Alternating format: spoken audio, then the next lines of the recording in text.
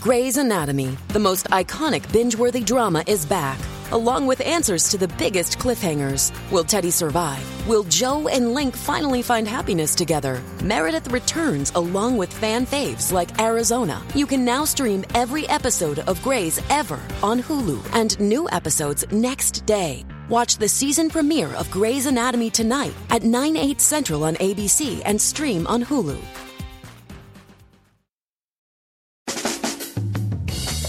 Live from everywhere USA, it's Fox Across America with Jimmy Fallon.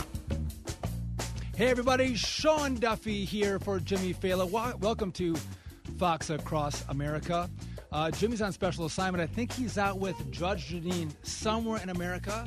So I got the great privilege being asked to come in and fill in for Jimmy. Again, I'm Sean Duffy, former Lumberjack sports competitor, former prosecutor, former DA, also a former member of Congress. A lot of formers, but the big highlight of my career is to come into Jimmy's studio and fill in for him for 3 hours. And so when I came in, I thought, you know what? I'm going to sit down in a beautiful leather chair, probably with a gold microphone. But that is not what Jimmy's studio looks like. It looks like it's his fourth grade bedroom. He has G.I. Joe, Star Wars, Transformers, a mesh jersey. This is like straight out of 1980 Jimmy Fallon style. I'm going to start calling him Jimmy Winter, not Jimmy Fallon. But he let me fill in for him today, so I'm grateful for that. Listen, there is so much going on. But before I do that, I want to hit one more thing for Jimmy, because tomorrow he's going to be on Gutfeld. Monday, Jimmy's going to be on Gutfeld, and he's doing the Big Saturday, Big Sunday show tonight. I'm sorry, this weekend on Fox News, 5 o'clock Eastern. Big Saturday, Big Sunday. A little later today, I'm going to be filling in for Larry Kudlow on Fox Business. You can check that out. But in regard to Jimmy, and there's a point behind this, because I think it's so important in this news cycle to talk about the facts, but it's become so negative, so chaotic, that you have to bring a little humor to the conversation. And I think Jimmy does such a great job at that, making us laugh a little bit at how bad things are, which is why he's all over Fox, and he's such a rock star and sexy as well. So we're lucky to have him, and I'm lucky to fill in for him. But let's talk about what's going on across America, because here we have on June 9th, 2022, we have a show trial going on tonight in Washington, D.C. on the January 6th protests. Yesterday, we had a gunman who launched a plan to actually kill Judge Kavanaugh because he was angry at what Judge Kavanaugh might rule in regard to Roe v. Wade. Crime is spiking across American cities.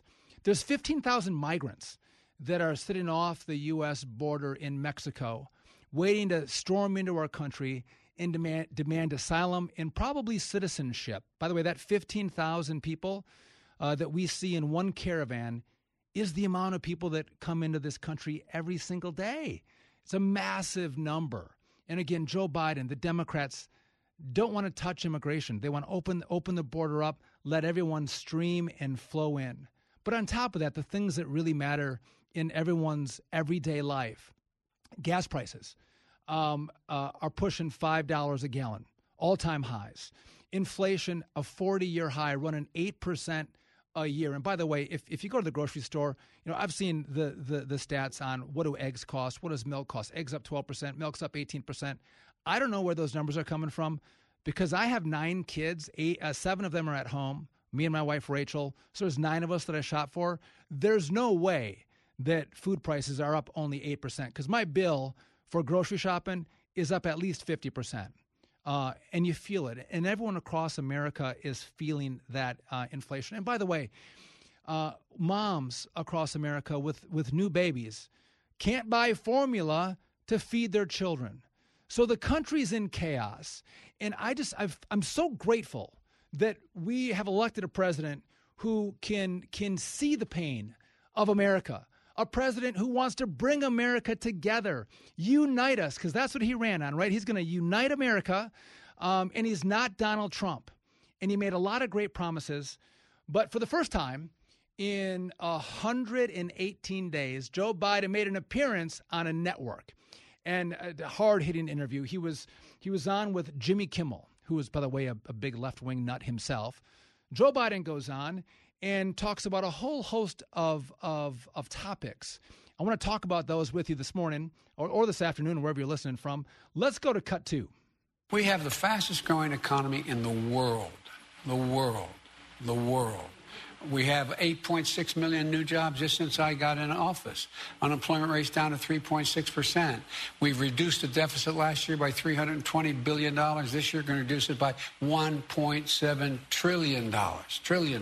Right. And so we're the strongest economy, and that's allowed us at least to stay on top of and a little bit ahead of what's happening around the world. What? Does this guy live under a rock? Does he not talk to average Americans? That this is the greatest economy, that things are going really well for Americans? Does Joe Biden not look at the polling numbers? Because Joe Biden just this week fell under 40%. I think his polling is the worst polling numbers of any president in modern times. Because Americans can't stand the economy. They can't stand this administration. They can't stand their priorities. And when asked, do they support Joe Biden? The answer is no. I mean, one of the greatest voting blocks of the Democrat Party is the Hispanic voter. They get roughly 60% of the Hispanic vote. If you're a Republican and you get 40% of the Hispanic vote, you are doing great. Joe Biden's approval rating for Hispanics just fell down to 23%. Joe Biden is catering with Hispanics, young adults, catering. He's actually losing support from African Americans. Joe Biden is down everywhere with every voting base in this country, and he has the audacity to go on Jimmy Kimmel and tell us that things are going great. And by the way, he says, I've cut the deficit by $1.7 trillion. Do you know why that is? Because Joe Biden spent $1.9 trillion on a COVID relief package. And right after that, they spent $1.2 trillion for an infrastructure bill. So all told, they spent $3.1 trillion on COVID and infrastructure. And so now you look, we're not going to spend that $3 trillion because they blew the bank last year. So of course, the government spending is going to go down. I mean, Joe Biden thinks we're stupid, and Jimmy Kimmel sits there and smiles at him like Joe Biden is so smart. But he goes on. Let's go to cut 1. With respect to energy, the administration has done everything that they can to bring down energy costs, for example, through some of. Oh, I guess we don't have. That wasn't cut 1, by the way. Cut 1 was Jimmy Kimmel talking about food prices and gasoline prices, and all that Joe Biden was doing. He was talking to Kimmel, saying, you know what, I'm going to work on health care and prescription drugs and child care. I'm going to work on those things as Americans' prices are going up. That's what cut 1 was supposed to be. I'm new in the seat here, so not sure I'm doing it right. But that's what Joe Biden was talking about. And I think that's really important because this unmasks what Democrats are doing. As you see horrible policy that drives prices up, again, at the grocery store, at the gas pump, Joe Biden policies are making you poorer. And as you have less money to pay for the necessities of life. All right, we have the clip now, cut 1. Inflation is the bane of our existence. Inflation is mostly in food and in gasoline. You know, my dad used to say every family is a little bit of breathing room. If you take and look at all the costs that a family has on a monthly basis, it also includes health care, prescription drugs, child care, all those things. What I'm proposing and I think we can get it done, I'm proposing that we, in fact, reduce the cost of those things. That is the key. This is what it's all about. So think about that. As prices have gone up, Joe Biden is not saying drill, baby, drill. What do we have to do for American oil and gas to produce more oil? What do we have to do to build more pipelines? What do we have to do to build more refineries in America to drive the cost of oil and gas down? What do we have to do in regard to food prices at the grocery store? Joe Biden's not focused on any of that. What Joe Biden is saying to the American people, who, by the way, are free people, he's saying, here's what we need to do. We need the government now to step in and provide you more assistance in regard to health care, prescription drugs, child care. I want you, the free man, the free woman, to be more reliant on the government. The government's not going to fix inflation, but the government is going to give you the crumbs off their plate and make you reliant on them. And so as you take more from the government, you become less free and the government becomes more powerful. Wouldn't it be great to have a president that said, you know what, I want to make sure you're as free as possible, that you can actually have a job, make enough money to pay for your house, your food, your gas. You can go on vacation with your family. That's what America is all about. America and freedom are not about reliance upon a federal government, because when you rely on your federal government, they have power over you. If you rely for your housing, your health care, your food, they can take it away from you. You're not free. That's what this is about. This is about putting more power and more control in government, which means you have less freedom. That's what this plan from Democrats is all about. That's why Joe Biden throws his arms up and says, not much I can do about gas prices, not much I can do about food prices. I can't fix inflation, because he doesn't want to try. This is all part of the strategy, making you more reliant on government and less free. And they said it right here with Jimmy Kimmel. He probably went off script. He wasn't supposed to say that, but he said that quiet part out loud. And we heard it firsthand. So, listen, you're listening to Fox Across America. I'm Sean Duffy in for Jimmy Fela. We're going to take a quick break.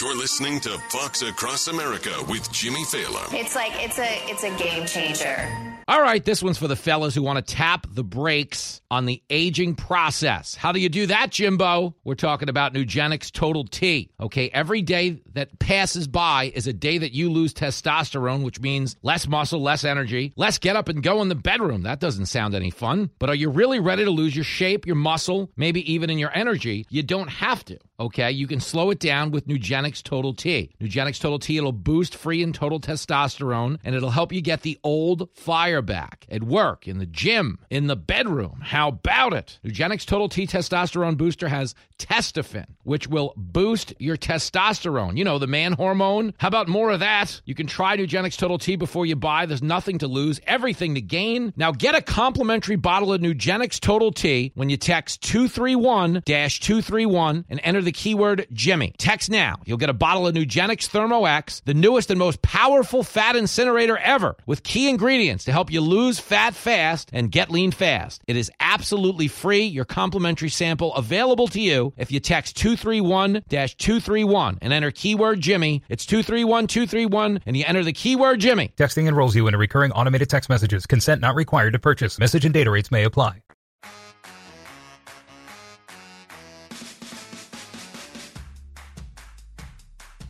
And there have been no uprisings. People haven't taken to the streets except for locally.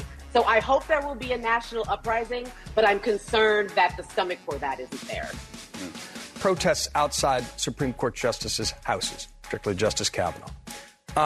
Where do you think that line is? I think for a lot of people, a conversation about civility feels like it misses the mark when constitutional rights that you believe that you had for over 50 years are about to be overturned. It's so funny. So does what Alito wrote. Looks the same way to me. Looks like intimidation. Mm-hmm. Well, and yeah, it's kind of the same thing. But it also shows Alito what it feels like to lose your freedom of choice. He cannot leave the house easily, so maybe that's a good lesson for them. Well, and I will say, in my civilest way possible, may I humbly request that you the off? How dare Republicans demand civility as they strip away our civil rights? When Susan Collins gets a sidewalk full of bubble letter chuck, she is not the victim. When Amy Coney Barrett's tacky-ass McMansion is visited by a pack of roaming handmaids, she is not the victim. The real victims in this atrocity of a court decision will be the people who live in the more than 20 states that would ban abortion after Roe is overturned.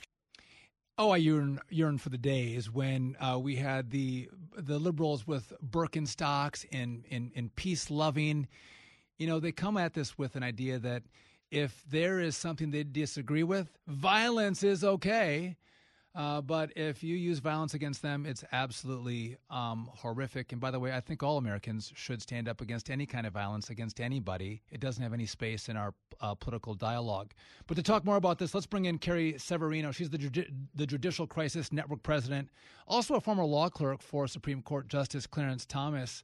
Carrie, thanks for joining me. Yeah, great to be here. Yeah, so let's talk about this. Yesterday, Judge Kavanaugh had someone come outside his house. They had a gun, they had a knife, they had zip ties, which, by the way, Democrats talk a lot about zip ties at the Capitol, but this young man had zip ties, duct tape, all kind of things to go in, and he said he wanted to kill Judge Kavanaugh. What kind of impact do the protests that we just heard about outside justices' homes, but also a threat like this where someone actually comes with a gun to a justice's home, what kind of impact does this have on the justice themselves? Yeah, the court has already been thrown into incredible disarray following this leak. Realizing that you can't actually trust the people you're working most closely with, that someone there has betrayed the confidence of the court, is already bad enough.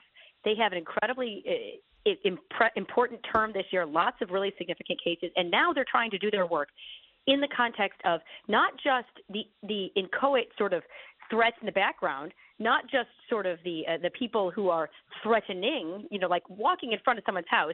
And you heard some of the language that you played before. This is people who are actually saying, no, we shouldn't have civil dialogue.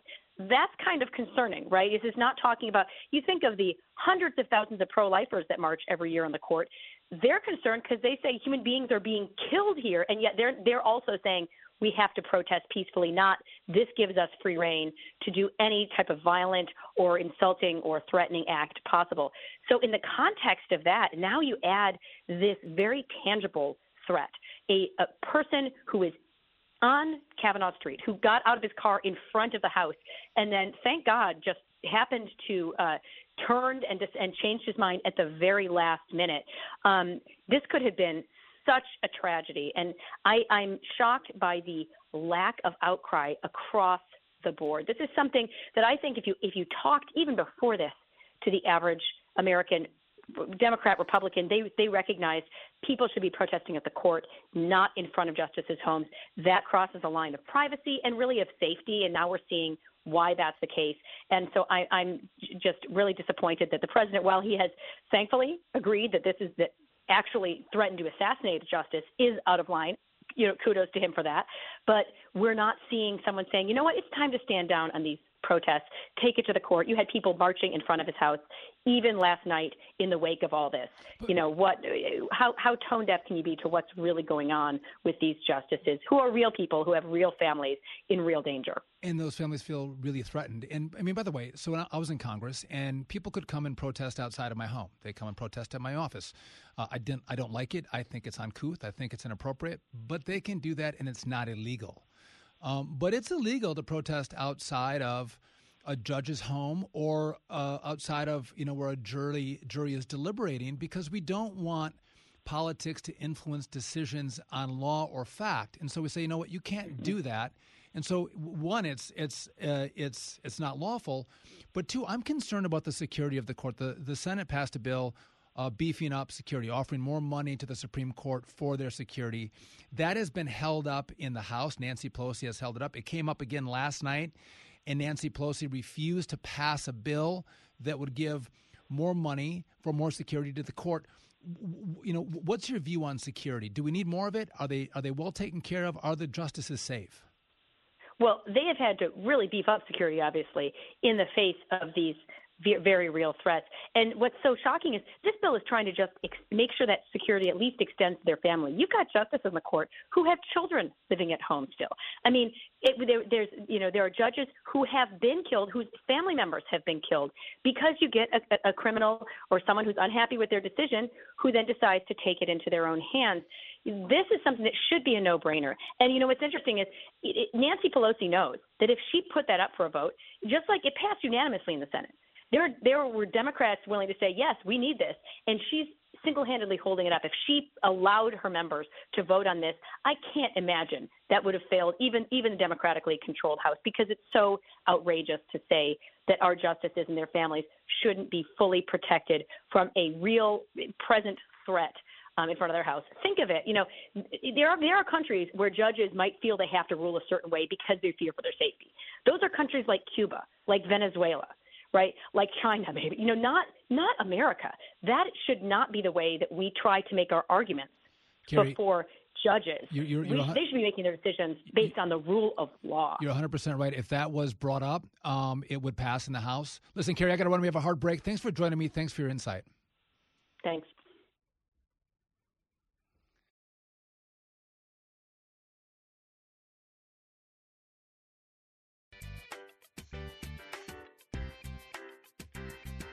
It's the morning show that overslept.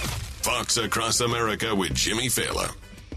All right, everybody. Sean Duffy here filling in for Jimmy. Welcome to Fox Across America. Listen, I'm excited about our next guest because there's been a lot of commentary from Joe Biden about the media.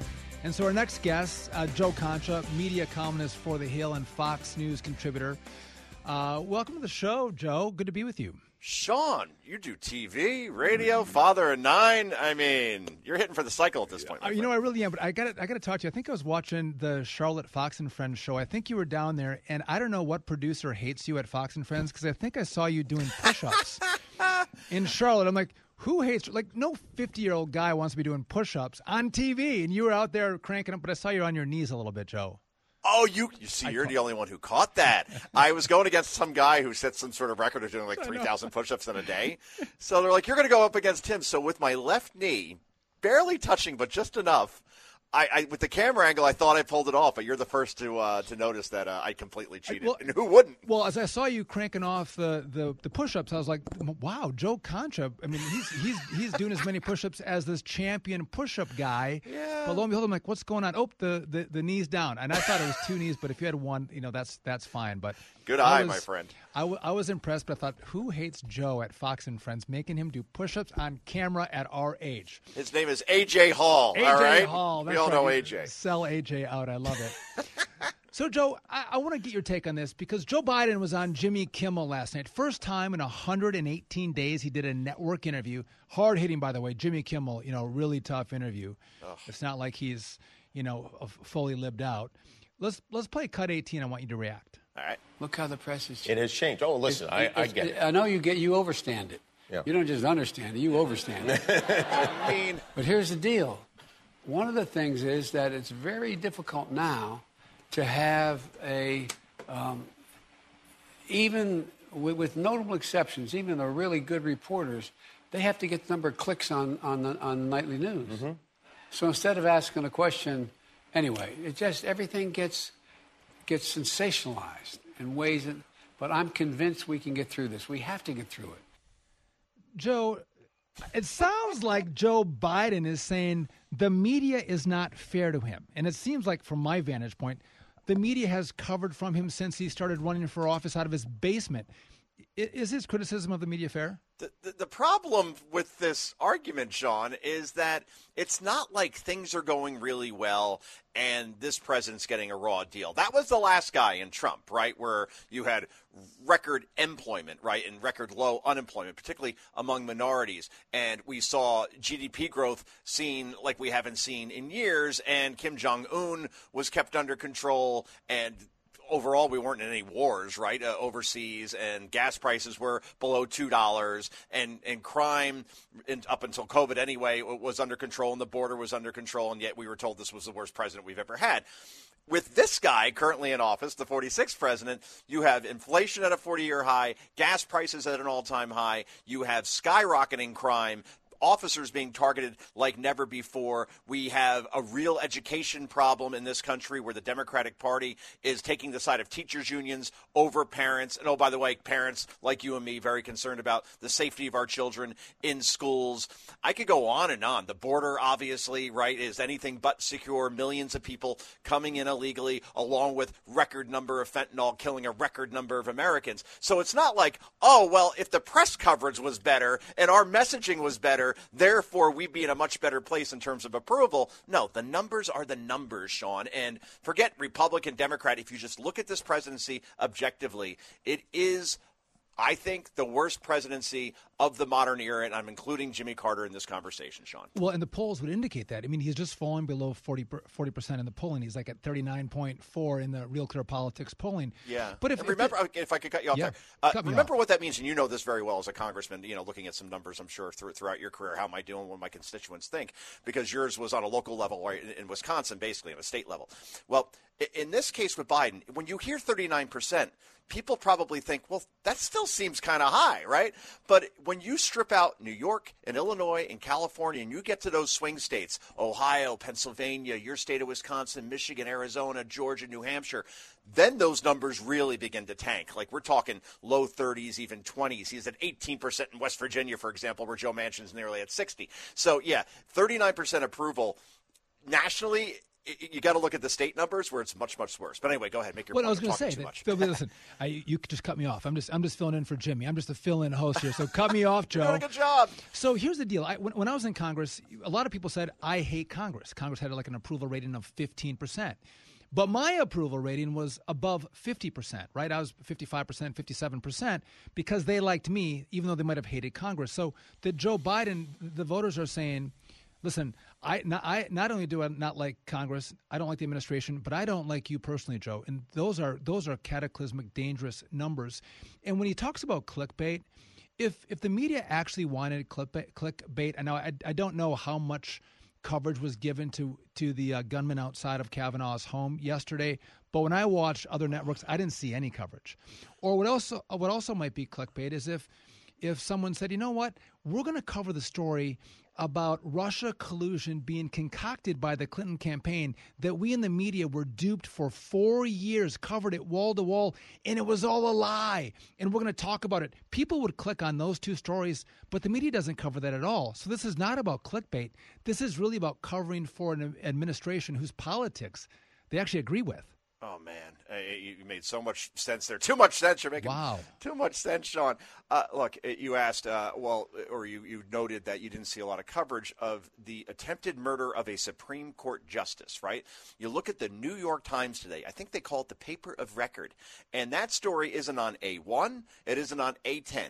It's on A20. That gets buried all the way back there. And then the President of the United States, who encouraged protest in front of the homes of Supreme Court members, well, he doesn't bring it up once during a 24-minute, I'm not even calling it an interview, conversation with Jimmy Kimmel, nor does Kimmel, of course. But they did talk about the Supreme Court in terms of Roe versus Wade going away and what a threat that is to democracy. Democracy is in peril all over the place, right? It is because voting rights wasn't passed and because Build Back Better wasn't passed. And now we're going to hear it with the January 6th hearings tonight, that democracy also in peril as a result of that riot, which was one of hundreds that happened in 2020, 2021. But Joe, it's interesting because Joe Biden didn't make a statement. He didn't make a verbal statement last night about the Supreme Court. And by the way, Joe Biden was talking to Kimmel about guns, but didn't mention the shooter outside of Judge Kavanaugh's home. Amazing. They didn't actually put out an official statement on White House stationery. They just did here's a quote that you could use from Joe Biden. They didn't even put a statement out condemning the act. It was like a quote. So it was the lowest form of commentary they could give on a Supreme Court justice's life being endangered. And you're telling me that if that was Justice Sotomayor or Kagan or Ketanji Brown, Jackson, that wouldn't get front page coverage? It should. It doesn't matter whether you're conservative or liberal. It's a Supreme Court justice. And if he gets taken out, I'm pretty sure, you probably know this better than I do, then Joe Biden has every right to replace him with whomever he chooses if that person gets confirmed, right? That's right. And they may be able to impact the decisions of the court. You're absolutely right. And by the way, if a conservative had done that to a liberal justice, it would be racism. It would be white supremacy. It would be conservative extremism, all the language they would use to try to demonize Republicans. And by the way, you and I, if that happened to a liberal judge, would stand here together and say, we condemn this. This is wrong. Violence has no place in politics. And if it's left or right, we condemn it. But Democrats condemn conservative violence, and they should, but rarely will condemn liberal violence, and I think it actually feeds the flame of the anger and the acceptability of violence on the left. And Sean, we saw that movie during the summer of 2020, right? Where it was like, well, we should protest and we should riot because the cause is bigger than the virus. I remember that one. And that's when COVID lost me. Like, wait a minute. I'm being told that I have to do all these things, but if I go out and march with Black Lives Matter, then that's okay. I could risk my life, so to speak, because the cause is bigger than the virus. That drove me nuts. But last night with the president, and you got to see this video because it tells you everything, right, about this presidency and just the moral preening that goes on.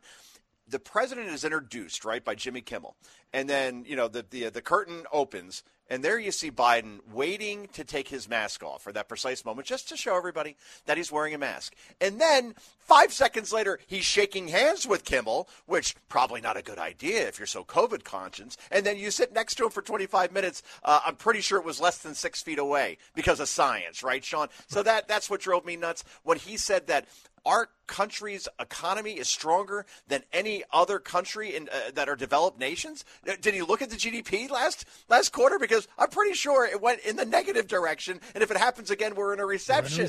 I could go on. And of course, look, Kimmel's an activist. I completely get it. But Kimmel talked about Fox News and Trump more than he talked about, or at least remotely challenged Biden on anything. Biden had to bring up inflation last night, not Kimmel. So I'm not counting this as an interview. I keep seeing the chyrons on Fox today, and it's technically accurate. I'm not complaining about the network that this is his first TV interview in 118 days. I'm sorry. Going on a partisan late-night host show, that's not an interview, all right? That's PR. When he sits down with Brett Baer or Bill Hemmer or Dana Perino, then I'll count it. But until then, no dice. This was fluffy puffery, right? This was just a really easy interview, and by the way, not very hard hitting.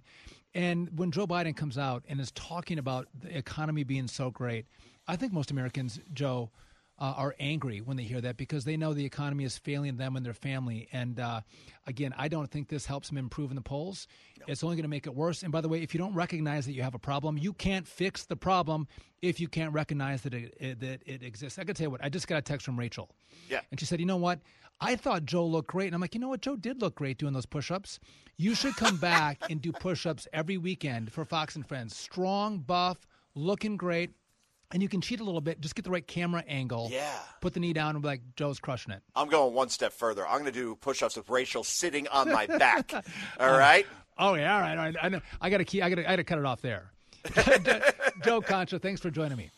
So nice. Thanks for having me there, Sean. And you've met my wife. Well, we'll double date sometime. It's all good people out there. No conspiracy. Deal. All right. Fox Across America coming back shortly.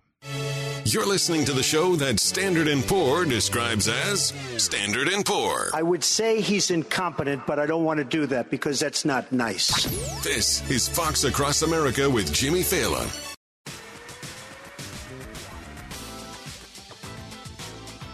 Welcome back to Fox Across America. I'm Sean Duffy filling in for Jimmy Fallon, but at my house called Jimmy Winter.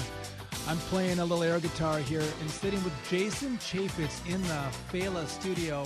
Good to see you, Jason. Welcome to the Fallon show, fill in by Sean Duffy. You know, the fill in for Jimmy is a great one because you don't even have to button up your shirt. That's right. You're wearing jeans. Right. No tie required. In fact, you'd look odd in a tie in this particular room. Well, I feel out of place. Of course, I got Star Wars, memorabilia here on the table, G.I. Joe, Transformers, the 1983 They all have Mesh stories. Jersey. They must. But we're not going to talk about Jimmy's paraphernalia, Star Wars gear. You're the former chairman of the Oversight Committee. You and I served in Congress together. Tonight it's a show trial. Democrats on January 6th want to have a big conversation about what happened on January 6th. What's your take? It is a circus. It is a show trial, as you call it, and it's unfortunate. I think there should have been a very thorough investigation. I'm all about, hey, let's do the investigation. But the way Nancy Pelosi has set this up, it's just not fair to not allow the minority to have rights to appoint people who can be on this committee. Jim Jordan asking questions and Congressman Banks asking questions, for instance, is going to make it far more interesting, but more insightful and illuminating because there are different sides to this story that will never get told. And so this is, I'm terribly disappointed in our former colleagues, Liz Cheney and Adam Kinzinger. I think they should have walked away from the table, despite their vehement disagreement with Donald Trump. They should have walked away from the table when they did not support minority rights and allowing the minority to appoint members to ask questions on that committee. Well, this is the first Congress that's ever taken away minority rights. They've Democrats, Nancy Pelosi took off Marjorie Taylor Greene from a committee, and you and I both know this, but to explain to the listeners, every party has the right to put their members on committees. So Kevin McCarthy and Republicans put members on committees, and Democrats with Nancy Pelosi put Democrats on committees. Nancy Pelosi decided that she was going to actually take Republicans off certain committees, and that she decided that she was not going to let Kevin McCarthy pick members to serve on this committee. And here's what troubles me. I served on the, recall this, remember the abortion issue with the sale of baby body parts. We did a panel on this. Yeah, Marsha Blackburn. Marsha ran it. And Democrats did not agree with our hearings on the sale of baby body parts. They tried to thwart us every way, but we still let them participate. So when Nancy Pelosi says, well, Republicans are going to thwart the investigation, no, they're going to pull out different information. You may not like it, Nancy, but we want to talk about what happened to law enforcement. We want to talk about what you did, Nancy, by not calling up the National Guard. We want to see all the video. We want all the evidence to come out. Yeah, not this made-for-show with a television producer coming in to orchestrate the whole thing. We're going to put it in this tight 90-minute process. I mean, come on. Nancy Pelosi should be answering questions. She was the head of the law enforcement. We're not going to hear from the Capitol Hill Police.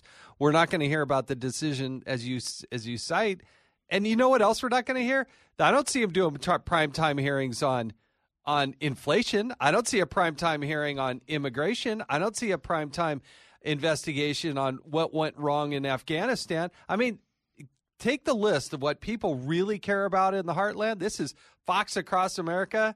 If you really want to talk about the issues that America is concerned about, why don't you do a primetime hearing on that? But you'll never see that. Don't even do a primetime hearing. Do any hearing on gas prices. Any hearing on any of these issues that America cares about. I think this is bad for Democrats. I know they want this primetime slot. I think that most Americans will watch this and go, if you're fighting over Donald Trump, you're fighting over January 6th, you're not fighting for the issues that affect my family, and I think it's going to be a big fail. Yeah, I don't know that there's going to be any new revelation. There's no new witness that's suddenly and going to be compelling. And again, I'm one that's in favor of doing an investigation, but I think this is an overreach, and I think America will recognize it. Quick question for you. You got to set hearings as a former chairman. How many hearings did you start at 8 o'clock at night? Zero. Because members of Congress, they start at 10 o'clock in the morning or 2 o'clock in the afternoon. That's right. Members want to go raise money. They want to have dinner. They want to prep for the next day. They don't want to do hearings at 8 o'clock unless it's a primetime show trial. Yeah, it's just it's to not allow the minority. I just can't get back that. I just can't get past that Democrats have to look in the mirror and say, we denied the minority rights. I mean, that's what they stand for these days. It's crazy. What troubles me, too, is you're devolving the institution. The way the Congress works, you're saying, you know what, we're going to break with precedent from the founding and change it. And now Kevin McCarthy is going to be forced to take Democrats off committees as well. He's going to reciprocate when he's the Speaker of the House. Yeah. You know, under Nancy Pelosi, members still – can you believe this, Sean? Members don't even have to show up. They still have proxy voting at this point. You could just dial it in. There are members, I've been told, that have never shown up for a vote in person. You can sit in your underwear in your bedroom and vote in Congress. Listen, that is absolutely shameful, and I don't think many people know this. There's still metal detectors outside the House floor because Democrats are afraid of Republicans. Lauren Boebert might bring a gun in. Come on. This is so stupid. Jason Chaffetz, thanks for joining me. Good to see you. You are so sexy, so good looking in a suit. Fox Across America coming back shortly.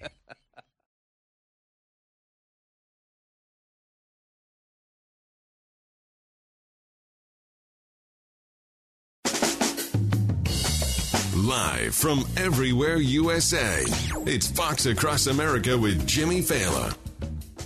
Hey, everybody. Welcome to Fox Across America. Sean Duffy in for Jimmy Fallon. So, AAA has gas prices at $4.97 a gallon. Gas Buddy actually has gas prices nationwide over $5 a gallon.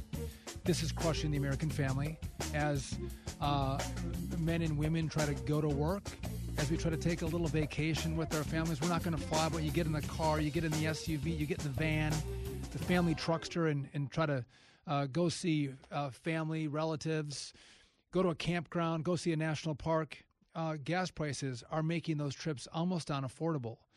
And this is actually, I think, a plan by Democrats. And I think they're actually missing the boat in the plan. But if they can raise the price of gasoline in America, this is going to help transition America from oil and gas to green energy, wind and solar. It's going to help us go to electric cars, right? That's the plan they have. And by the way, I know that because I've heard them say that in Congress. I used to serve on the Financial Service Committee, had the great privilege of serving with Alexandria Ocasio-Cortez, who would make these comments. They want to see gas prices rise.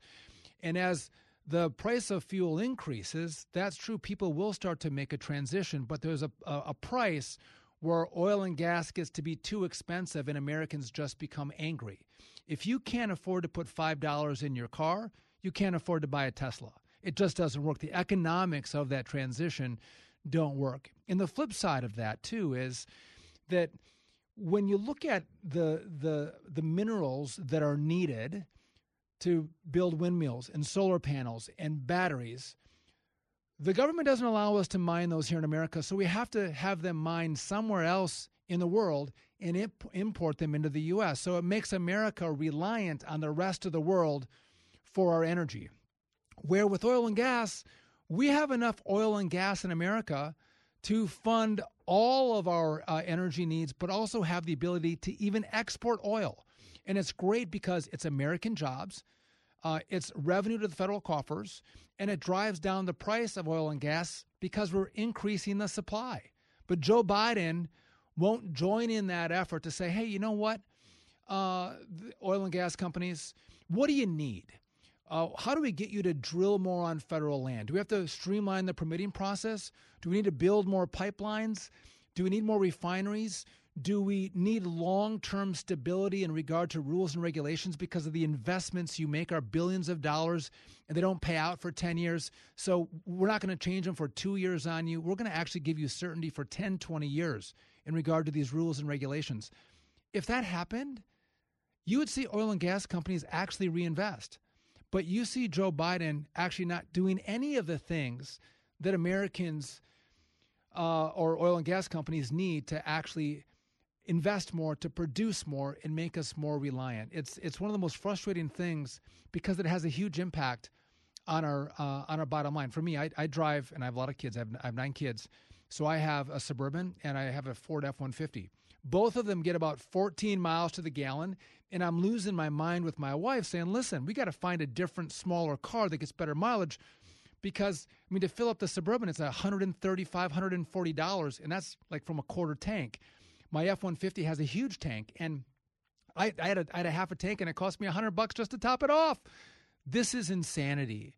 And Bill Cassidy was on Cavuto talking about this, completely gets it. Let's go to cut 4. So instead of helping U.S. producers produce more North American oil and gas, creating better jobs for Americans, more money in your pocket to pay those higher prices, we're going to help out the Chinese economy. This is not a plan. This is an illusion of a plan. What we need is something which addresses head-on the fact that we need greater supply of oil and gas, not just for us, but for folks overseas, with the better jobs that come with it. And that will begin to ease the pressure upon inflation, not some kind of Band-Aid that you might call reducing a tariff to help the Chinese economy.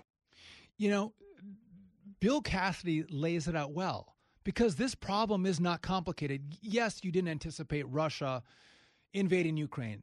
And now we have restrictions on Russian oil and gas. I'm not going to blame Joe Biden for that, but gas prices were rising before Russia invaded Ukraine because Joe Biden initially was like, "Listen, the first thing I'm going to do, I'm going to cancel the Keystone Pipeline. I'm going to take away leases on federal lands. I'm going to attack American oil and gas because that's what the far left extremists want me to have happen here.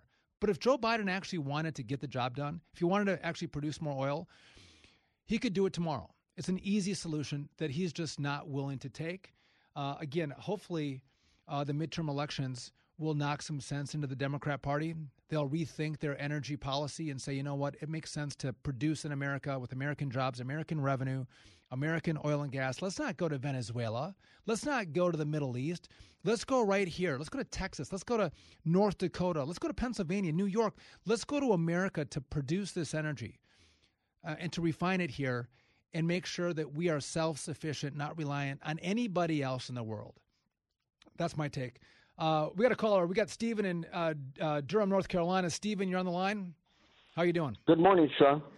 Good to talk to you. What's going on? What's on your mind? I was thinking about Matthew McConaughey. That was a great speech he gave. I'm a lifelong Republican, but depending on what his attitude is on, like, for instance, gas and the border, I would definitely vote for him, especially if he had Tulsi Gabbard as his running mate. I know he had thrown his hat in the ring for Texas to run for governor, but then pulled out. But, you know, because Biden is not going to run again, and Kamala Harris is not going to run, and they don't have Gretchen Whitman, and I think Nancy Pelosi is about to drop dead, hopefully. So, first of all, Stephen, I'm not voting for any Democrats and not Matthew McConaughey if he was to run as a Democrat. But what did you like about his speech? What did you think was so great? Very much from the heart. And the only thing I've heard people say bad about it is the fact that he's an actor. But excuse me, but isn't our greatest president in our lifetime in the last few years Ronald Reagan? Yes, yeah, Reagan was an actor, and he was great on stage. Here was my concern about it. So, again, when you talk about God and faith and morality being taken out of culture, when you talk about the depression, the loneliness, the fatherlessness, the issues that are affecting kids today, the amount of time they spend on their screens, the detachment that they have from real relationships, and Matthew McConaughey spoke about that a little bit. I agreed with that. But when you start going to gun control, and you can give me pushback, Stephen, all you want, because when you talk about gun control, what's being discussed, I don't think is going to stop any future shootings. I really don't. My heart breaks for the kids in Uvalde, for all the kids that have lost their lives. As any parent, we are outraged, and we want to make sure it stops. You send your kids to school; they should be safe. But when the bill that passed the House last night, they're gonna ban kids until 21 years old from buying a semi-automatic weapon and clips that hold more than 15 rounds. Okay, when that doesn't work and we have another shooting, they're going to come back for more. Because I've heard the Democrats, this is a slippery slope down to making sure that the Second Amendment is eradicated, that you will not have a gun, and you'll have to just rely on the government for your safety and your security, and will never be able to push back on your own because they're going to outlaw guns. That's what they want. Let them say, China's got no guns, Australia's got no guns. Those are pretty much authoritarian regimes. You can't protest against them. China, they just said you got to deal with what you got to deal with because you ain't got no guns. Cuba was the same way. In the Cuban protests that happened last summer, when you don't have weapons, you're completely rolled by your government. And I don't see us going there, but that is always a consideration when you have a balance of government and a free people. And that is my concern, Stephen. And I've heard the Democrats. This is not about one step. They're not one and done. They're not going to say, let's do this, and then there's not going to be any more gun control coming from the left. This is just one step of many that's going to take guns away from law-abiding, lawful, free people, and that's what concerns me, Stephen. But listen, thank you for your comment. I agree with you. I thought that Matthew McConaughey did well, but on his gun control, I completely disagree. We'll be back shortly with Fox Across America. The critics have spoken. You snotty little bastard. This is Fox Across America with Jimmy Fallon.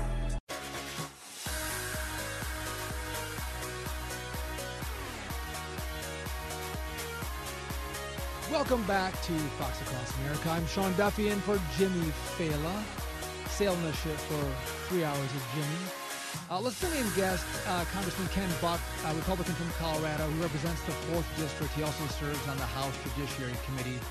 One of the smartest, one of the most conservative, outspoken members of the House. Ken, thanks for joining me. I appreciate it. Sean, I owe you a lot of money for saying that. Thanks for having me on. You're welcome. You can pay me later. I got $20 in the mail. I want to talk to you about guns. Yesterday on the House floor, mostly Democrats passed gun control legislation that would increase the age for purchase of a semi-automatic weapon to 21 years old. Clip sizes over 21 rounds would be illegal. What's your take on the legislation, and will this do anything to protect children in America? So Sean, we know one thing about Democrats. They never let a crisis go to waste. They have consistently, after terrible, horrible gun, killings, mass murders, they have passed legislation. They passed background checks. The shooters in Buffalo and Texas passed background checks. That didn't work. They passed gun-free school zones. The shooter in Texas, that didn't work.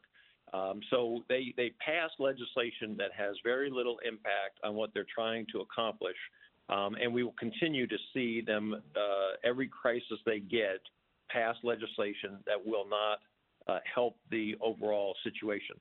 The banning a weapon for an 18 to 21-year-old, I believe, is unconstitutional. The Ninth Circuit has said it's unconstitutional. The Supreme Court will address that issue. We know one thing. We know that guns, that rifles account for about 4 to 5% of the overall gun deaths in America. Handguns, about 90%. Again, the Democrats trying to enact their agenda, focus on rifles. It's the wrong thing at the wrong time, and it'll have very little impact. Ken, I look at this, and you and I served together for a number of different terms. And when I listen to Democrats, this is not about finding a simple or not so simple solution for gun control where they are one and done. They are not about saying, I've got one solution, let's vote for this, and we are going to be done on gun control. The rest of what we don't pass, we're going to preserve that portion of the Second Amendment for law-abiding American citizens. What I see is Democrats just doing a step-by-step approach, a nibble at the Second Amendment cookie until none of the cookies left. They want to take away all of your gun rights, and this is just one step towards that end. I agree with you completely, Sean. This is a long-term plan for the Democrats. They have targeted the Second Amendment for a long time. The Supreme Court in Heller really put an end to one of their strategies, and now they're just going to keep really taking their opportunities. If Republicans thought that it would have a chance to counter some of the crisis in Chicago, the crisis in other major cities where failed Democrat policies are leading to this extreme violence, it would be one thing, but it won't. And when we get back to some fundamental changes, we have the ability, for example, to harden schools. We have the ability to encourage veterans to go into teaching and have those veterans trained. They're certainly trained with guns at this point, but trained in sort of police tactics in schools. We have a lot of good strategies that Republicans have offered that have been shot down, and we will offer again. I can remember in the Judiciary Committee markup on this particular bill, the Democrats kept saying, why do you Republicans are always saying that, more guns in the hands of good guys will stop bad guys from using guns? Well, the truth is that every year in America, more than 100,000 crimes are prevented as a result of good guys having guns. And we just need to make sure that we are protecting those who are the most vulnerable. That's true. And you talk about hardening our schools, making sure that our schools are safe, that all the doors are locked, that there's a double point of entry. That's only one entry point for a school. Making sure you have someone who's armed that's there. People don't attack the Capitol with guns because there's police officers there with big guns to protect the Capitol, but they oftentimes go toward soft targets. Joe Biden had a hard-hitting interview last night. I'm sure you weren't watching because you were watching Greg Gutfeld show like I was if you're watching any TV. But he did do an interview with Jimmy Kimmel. Let's go to cut 13, talking about guns. We're halfway through this year already. There have been, 27 shootings at schools? I guess, just to get into it, why haven't we done anything about this? Well, I think a lot of it's intimidation by the NRA. And look, this is not your father's Republican Party. This is a MAGA party. It's a very different Republican Party. And so you find people who are worried, I believe, that if they vote for rational gun policy, they're going to be primaried, and they're going to lose in a hard right Republican primary. Ken, I don't know about you. I was never afraid of the NRA when I was in Congress, but I represent people like you do in Colorado and northern Wisconsin that said, you know what? I want you to help preserve my right as a lawful citizen to possess a firearm. And by the way, when Joe Biden talks about the Republican Party going so far right, we've been trying to preserve the Second Amendment rights for 50 years. We've been talking about just, lower taxes for 50 years, limited regulation for 50 years. The Republican Party really hasn't moved at all unless you want to say, yes, and we wanted to build a border wall and we wanted to make sure we had fair trade with China. That's the one thing that Republicans have moved on. And it's the Democrat Party that has veered radically to the left. Yeah, absolutely. And you're right. Nobody goes around talking about, well, what does the NRA think about this, or Gun Owners of America, or any of the gun groups. This is just the right thing to do. Guns aren't the problem. Crazy people are the problem, and we need to make sure that we are dealing with the breakdown of the family. We need to make sure that we're dealing with the idea that somehow you're going to become famous if you use a gun and engage in some horrific action.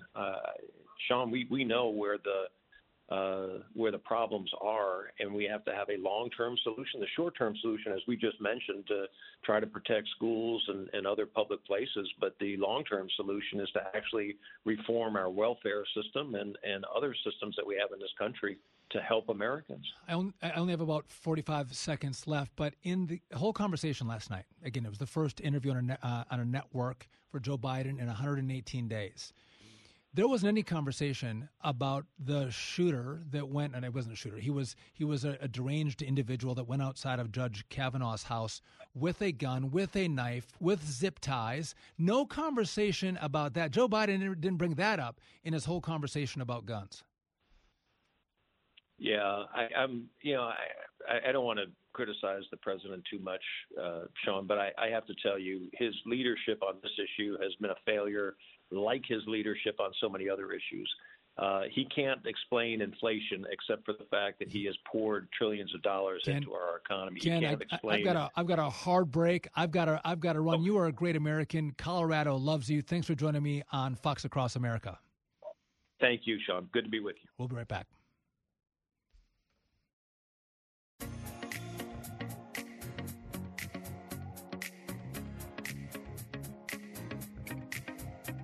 It's America's Life Coach. Fox Across America with Jimmy Fallon. Welcome back to Fox Across America. Sean Duffy here. I guess I kicked the life coach off the train, and I'm driving this bad boy for another hour and a half. It's great to fill in for Jimmy. We all know we have a show trial going on tonight. I'm not sure how many people are going to tune in because Tucker Carlson is going to be commenting on it, but not covering it live like every other network in America. But I wanted to bring in one of my good friends, another former member of Congress, Devin Nunes, former congressman and chief executive officer of the Trump Media and Technology Company. Better said, he is the CEO of Truth Social, the fastest growing social media company in America right now. Devin Nunes, thanks for joining me on Fox Across America. Sean, it's great to be with you. I'm glad you and I are not going to be in the circus tonight in Washington, D.C. I think we're both luckier. We just get to pontificate about the craziness. You're right. I always think, there's some things I miss about being in Congress, but this monkey show that's going to happen tonight, this made-for-television presentation by Democrats with an ABC former executive who's going to be producing the production for America to consume. I'm glad I'm not part of it. What's your take? What are we going to see tonight? Well, not that I want to relive the nightmare that's been going on for about 5 years, but just to kind of take people back. this is their latest installment of these productions, and they've all been abject failures, right? From the Russia hoax to the Mueller hoax to the first impeachment hoax. And you may remember, after they failed miserably with Mueller in Russia, they moved on to and did some performances that unfortunately I had to participate in because I was the top Republican on the Intelligence Committee. And they tried this before with these prime time hearings because they had visions of Watergate, and the people would be glued to this. But as time went on, each night, Sean, you may remember, it got worse and worse for them. And eventually, I think Pelosi pulled the plug and said, "No more, no more," and they stopped doing it. And now after those kind of 3 failed episodes of hoaxes, this is their latest installment, and I think they decided that they need to bring in some professional help. So they got some Hollywood production folks to come in and help them. But I just don't think this is going to go over well, and I guess I'm not shocked by this, but it just continues to, I think, be a problem in this country. The fact that all the fake news companies are going to be airing this live, especially knowing that the previous versions of this miniseries have failed, and now with the increasing the supposed production quality, bringing in a Hollywood producer is laughable. And if Republicans, if we had ever tried something like this, Sean, I mean, we would have been, not only would the fake news not covered it, I'm pretty sure even Fox News wouldn't cover it, and we would be rightfully mocked and attacked for bringing in outsiders to put together a Hollywood show trial. That's 100% true. And so I spent 10 years in a courtroom. I was the DA of a northern Wisconsin county, probably done over 100 jury trials. And it's important that as you present to a jury that you have credibility. You can't lie to them. And so if you have good parts of your case, you want to tell them about that for sure. But if you even have bad parts or weaknesses of your case, you share that with the jury as well, because you build credibility. You're going to be honest with them. You're not going to lie to them. You're going to give them all the facts, and you're going to ask them to come back with, I was a prosecutor, so I'd ask them to come back with a guilty verdict.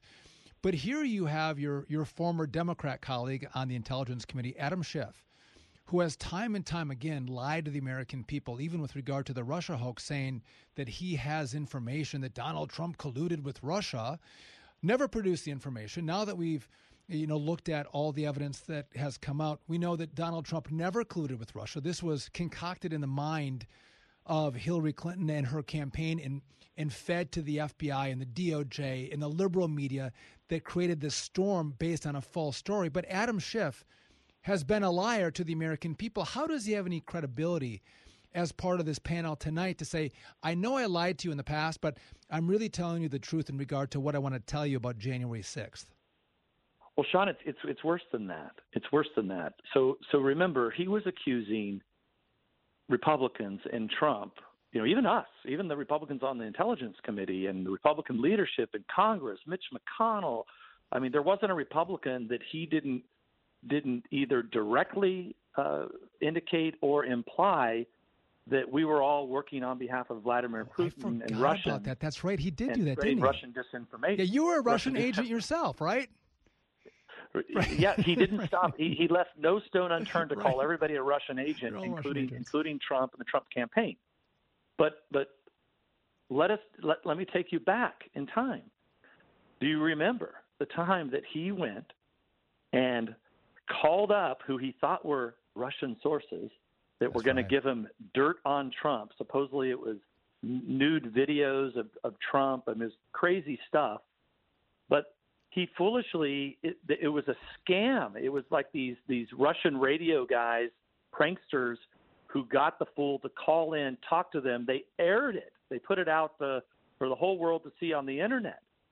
I mean, Sean, if you or I had done that, where we're accusing people of being Russians and getting in Russian disinformation, and then you yourself go get Russian information, you get caught, you look stupid. If you or I had done that, Sean, we would have never won re-election. Our constituents would have punished us severely. And the fake news and even the non-fake news like Fox and the other conservative outlets would have rightfully mocked us and made fun of us. We would be so embarrassed we wouldn't be able to show our face anywhere anymore in public. But instead what's happened is guys like this, they're not called out on their nonsense, and essentially they fail up. I guess the only difference now is that Pelosi and company figured out they can't leave the usual suspects in charge, so they got to bring in some help from their Hollywood buddies to try to see if they can get a better show this time. And I had Jason Chaffetz on, our former colleague, earlier, and both of us agree. If we want to have a hearing about what happened on January 6th, okay, let's have a hearing. Let's have Democrats put on, their members, but also let Republicans put on their members, and let's equally investigate what happened. Let's look at all the video. Let's make sure that we have a chance to talk to all the witnesses. Let's actually look at, did Donald Trump approve National Guardsmen, 20,000, to come to the Capitol, and did Nancy Pelosi not actually authorize those guardsmen, or did the mayor of D.C. not authorize those guardsmen? Let's look at all those facts. What really happened to Brian Sicknick, the law enforcement officer who sadly passed away, a Capitol police officer, passed away? We were told initially that he was hit with a fire extinguisher in the head and killed, and then he was sprayed with bear spray and killed. It wasn't until months later that we actually learned that he died at home of natural causes. So there's a lot of factors at play that both sides could bring out, and America would have a better viewpoint, a better picture of what happened on January 6th. But I would argue that Democrats, their viewpoint, their argument, their presentation is so weak that they can't let Jim Jordan or Jim Banks sit on the committee to actually question and present contravailing evidence against their narrative, because their narrative won't hold if they have someone question it. That's why they couldn't let Republicans participate, which, by the way, is breaking the norms that the House has had since our founding, that both sides get to put their own people on every single committee, and we share power in that way. The majority respects the minority's rights to participate in congressional hearings. Yeah, and Sean, what you're saying is you would want to provide all the evidence, right? Right. You're going back to your courtroom analogy, and that's what Congress should be doing. You're providing oversight. You're producing credible evidence, and you follow the evidence no matter where that leads you. And let's talk about that for a second, because I think it's the reason why they didn't want any Republicans on this hearing or on this committee. And the reason why they wouldn't let, for unprecedented move, as you said, for Congress to take this action to where you don't let the minority party pick who they want to be on a committee. But I think it's even worse than that for them. You mentioned, the officer that sadly passed away, that was all, a fake news story about the fire extinguisher and all that stuff. But let's talk about other evidence that they're not letting out. You mentioned the National Guard. Well, you and I were also around Washington, D.C. long enough to know the fence. Where was the fencing? The fencing would go up all the time for lesser protests than that. I mean, it would constantly be up, especially at a time like this. It should have been up. That's not explainable. You mentioned the National Guard that they refused to call up after President Trump approved. But look, I think there's a couple other factors out there that are not being discussed right now. One is there's supposedly 14,000 hours of tape that they won't release to the public, and they won't even show Republicans. There's a report that I saw John Solomon with Just the News. He actually reported this on Sean Hannity's show the other night, where clearly the Democrats have hid official Capitol Police documents that don't support their fake narrative that somehow Trump and Republicans were behind all this and are at fault. And then, we still don't know, other than the crazy, reindeer horn Viking dude, okay, which, he clearly busted into the Senate floor and was disrupting a procedure. But, he's not a good character for them because the guy's not a Republican, right? He's just obviously someone who has some issues. Some screws loose. But outside of that, where are the people that I think that you and I would expect, the people that had the hammers, the people that broke the windows? Where are they? Who are they? How come we don't know who they are? Or how about the people who put the pipe bombs outside of the DCCC? How can the FBI not know who those people are? There's cameras everywhere in D.C., but they can't find those people? Yeah, and then you also have these provocateurs that were posing as MAGA Republicans, who they got on videotape, who obviously the Republicans and the supporters that were out there even the night before were calling the guy a Fed. Right. He's clearly on video waving people through, egging them on. The guy's like sitting in Arizona and hasn't been charged and hasn't been interviewed. Like, I think the guy's name is Epps. Like, what the hell is that about? Is this another? I mean, look, it just has all the hallmarks of the same crap that happened in the Russia hoax, where you had DOJ, FBI running informants into the Trump campaign and spying on the Trump campaign. It has all the hallmarks of that.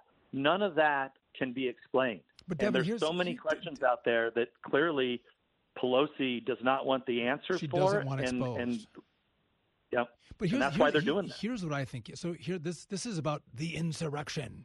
The insurrection on January 6th. They want to stop the proceedings to make Joe Biden and Kamala Harris the president. Okay, like that's the theory and theme behind January 6th, which, by the way, you look at the video, most people, again, you commit a crime, I want you prosecuted. I don't care if you're a Republican or a Democrat. I love the institution itself.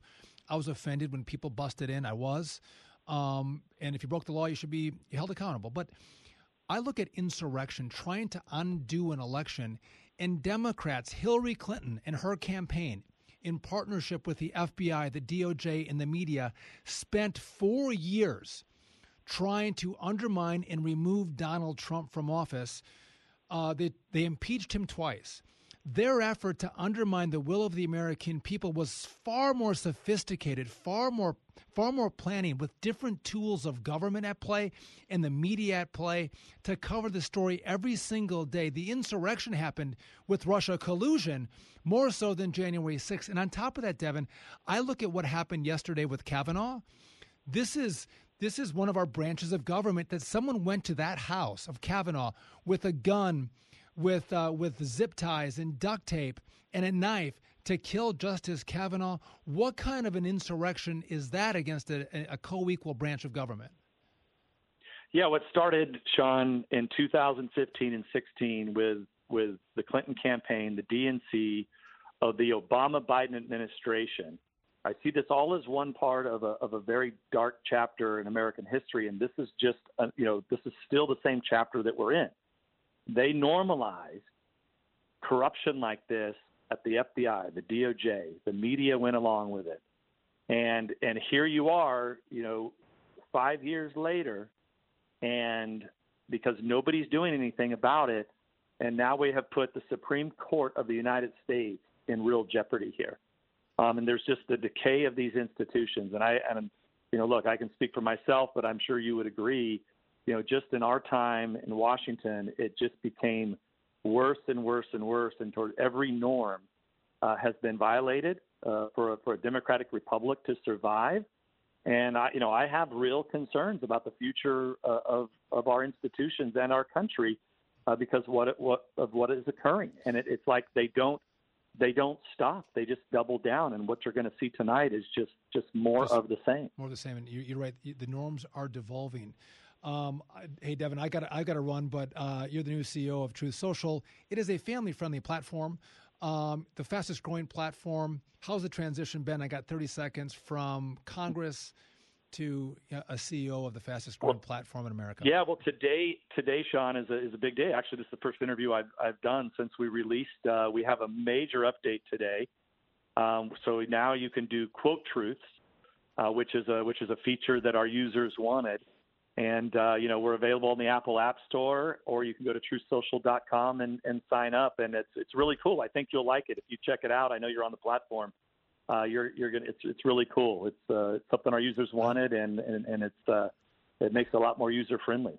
I am on the platform, and I love the fact that we have free speech, free political speech on the platform, and it's family friendly. Devin Nunes, thanks so much for joining me. Thanks for being such a great American and fighting so hard for truth when you were a member of Congress. It was an honor to serve with you. My pleasure, Sean. Thanks for having me. All right, we'll be right back shortly with Fox Across America. Taking the edge off, one story at a time. America needs to learn how to lighten up. You're hanging out with Jimmy Fallon on Fox Across America.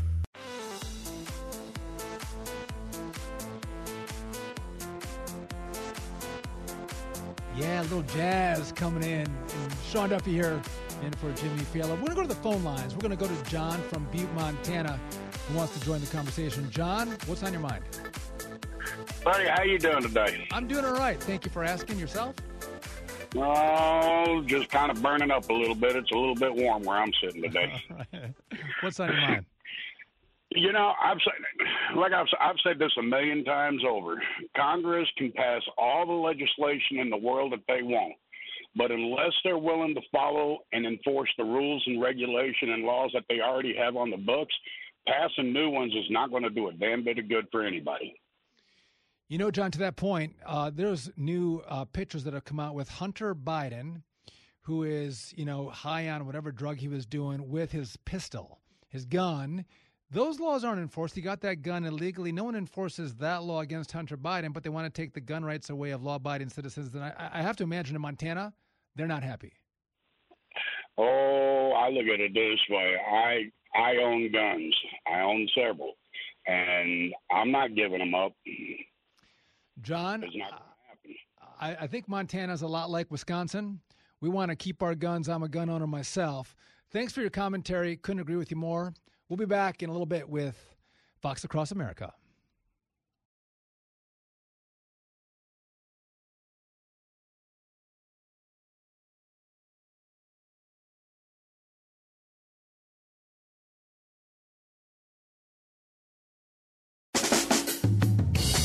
Live from everywhere USA, it's Fox Across America with Jimmy Fallon.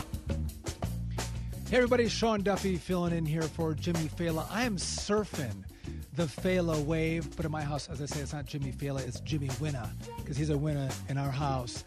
I want to move over to abortion. I want to bring in my next guest, who is probably the hottest, mother of 9, or non-mother of 9, smartest person you could ever be married to. My co-host for our podcast, From the Kitchen Table, but also my co-host in life, Rachel Campos Duffy, my lovely wife. Hey, Rachel. Hey, Sean, I've been listening. Great job. I don't know if the listeners know, this is your first time doing radio. I can't believe it. You sound awesome. Good job. Thank you so much. You're like my, my mother sometimes, right? Thank you. Oh, listen, I want to talk to you about the abortion issue, because we all know that last night, a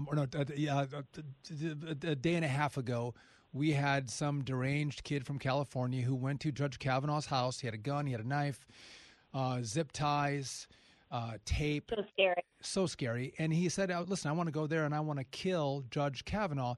In essence, he was hoping that he could change the court's leaked opinion, which was not a decision. It was not a decision from the court. It was a draft opinion that would have overturned Roe v. Wade. But you're someone who's been in the life movement. Obviously, Mom and I were both pro-life. But what would this decision from the court overturning Roe v. Wade mean for the life movement? So a couple things I want to say before I answer your question. It's a very good question, actually.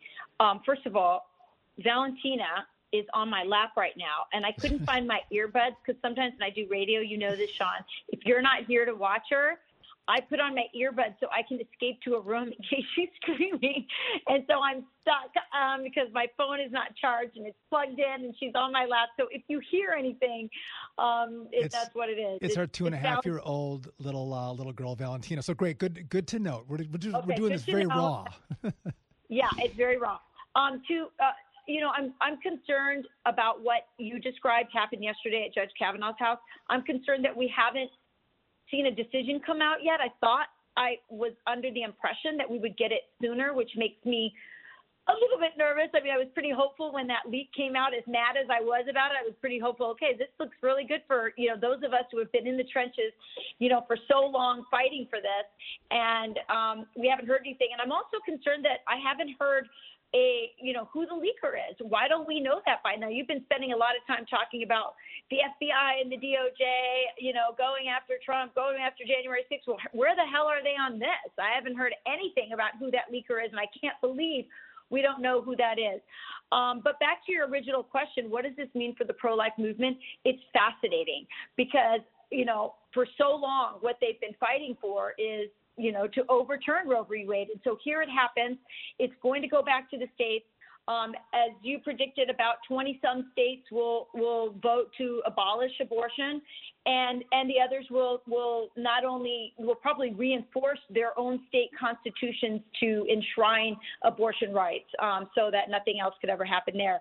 For the pro-life movement, that means they're going to have to up their game even more, because if abortion is abolished in those states, we're going to see more women having babies who, you can abolish abortion, but you can't abolish, unplanned pregnancies, right? They happen. And now if less of them are terminated, the pro-life movement is going to really have to step up their game and do even more than they already are doing. And they are the only ones doing this kind of work, helping women in time of need, helping them find housing and so forth.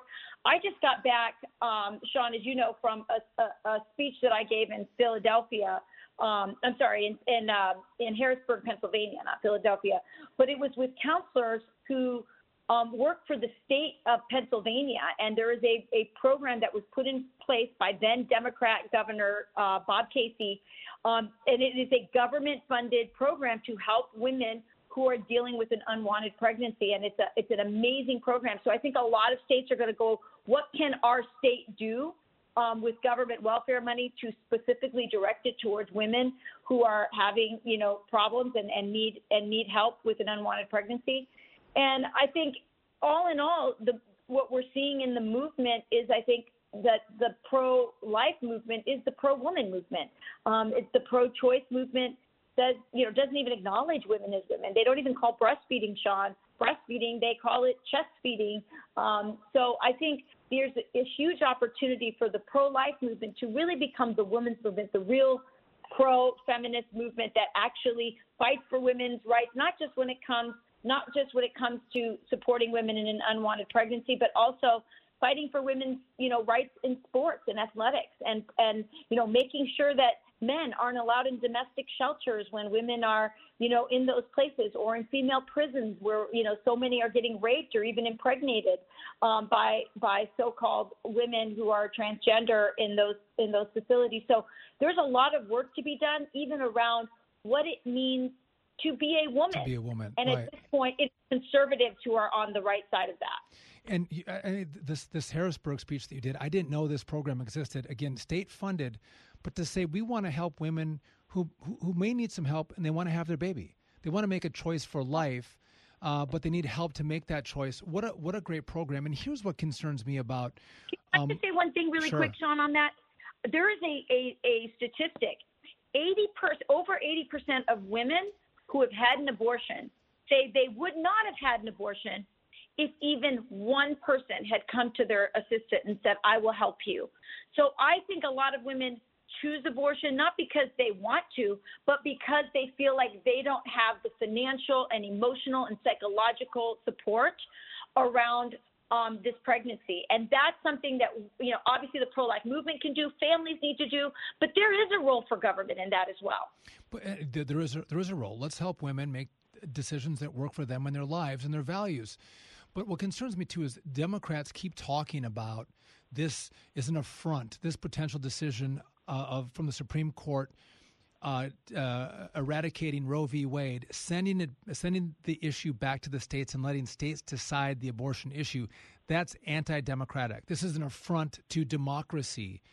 At the time, they were saying, listen, we want to let people actually vote, which is what democracy actually is, not 9 justices making a decision for us, but letting people in states argue, debate, and then vote to decide what values should be in place in regard to abortion in their state. Absolutely. And they say they want choice. Well, leave it up to the voters to decide. And, you and I are such, proponents of, everything is local, right? And so why should a decision as huge, monumental as, legalizing the murder of an unborn child be left to, 7 or 9 justices in the Supreme Court? The people ought to decide. It ought to reflect their values. Frankly, I would like to see no abortion legalized, but I understand that I live in in a country with lots of different opinions, and that we are, there are states' rights, and that's exactly where this decision should go. And then the work of the pro-life movement, the work of Christians, the work of conservatives, is to turn people's hearts towards a culture of life. And I think it's happening on many levels. I think, technology is on our side, Sean. Millions and millions of moms are meeting their babies in utero, and not just moms, but siblings are meeting their siblings in utero. They're seeing those 4D ultrasounds that are so, they're so obvious, they're so evident that you cannot deny the humanity of a fetus when you see a 4D ultrasound. You just can't. I think people are also becoming more aware of the genocide that's happening towards people with special needs, like our little Valentina. In a lot of Nordic European countries, there are zero children born with Down syndrome in those countries, because they are literally eradicating, aborting an entire class of people. Even here in New Jersey, I'm at the public school near where I'm at. We're already looking at where we want to send Valentina, and many of these schools that we've looked at have never seen a child with Down syndrome for 10 years. How is that possible? There were so many people with Down syndrome when I was growing up that were working at the grocery store, that were doing things.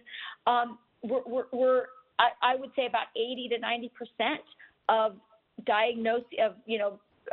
women who are diagnosed with a child with Down syndrome, they end up choosing abortion. So and Valentina, there's a lot to be done in human rights on this issue. She has been a great gift to our family. And you talked about 4D ultrasounds. We've seen just the progression of the quality of ultrasounds in the 21 years that we started having babies to our last baby. It's remarkable, the transition. And I got to go in a second, but I do think it's important to note that when you go to the pro-life march, you have peaceful people marching at the Capitol. They're not wearing, the women body part hats. They're not chanting nasty, crude things. They're not saying crude things. But also, again, you had the gunman at Kavanaugh's house last night. You had, the pro-life office in Wisconsin firebombed. Oregon, there was just one that was attacked in Buffalo. You have real violence on the left, and I do think it's important for all of us to remember. Let's get in the ring of debate. Let's debate. Let's discuss. Let's argue these issues. But that's the way you do it in a peaceful manner. Let's stay away from the violence. And I do hope that Democrats, that the true liberals, will say, you know what? Let's go win the argument, which I hope they lose. But let's go win the argument in the public square. Let's not pick up guns, and Molotov cocktails and try to destroy our enemy, because the whole country then devolves. But my lovely, beautiful, awesome wife of 23 years and mom of 9 kids, thank you for joining me, Rachel. I'm very grateful. Oh, it's so great. It's so great being here, and good luck for the rest of your show. I'll be listening. Thank you. All right, we'll be back with Fox Across America after this break. Call and speak to Jimmy now. I'm trying to use the phone. 888-788-9910. You're listening to Fox Across America with Jimmy Fallon.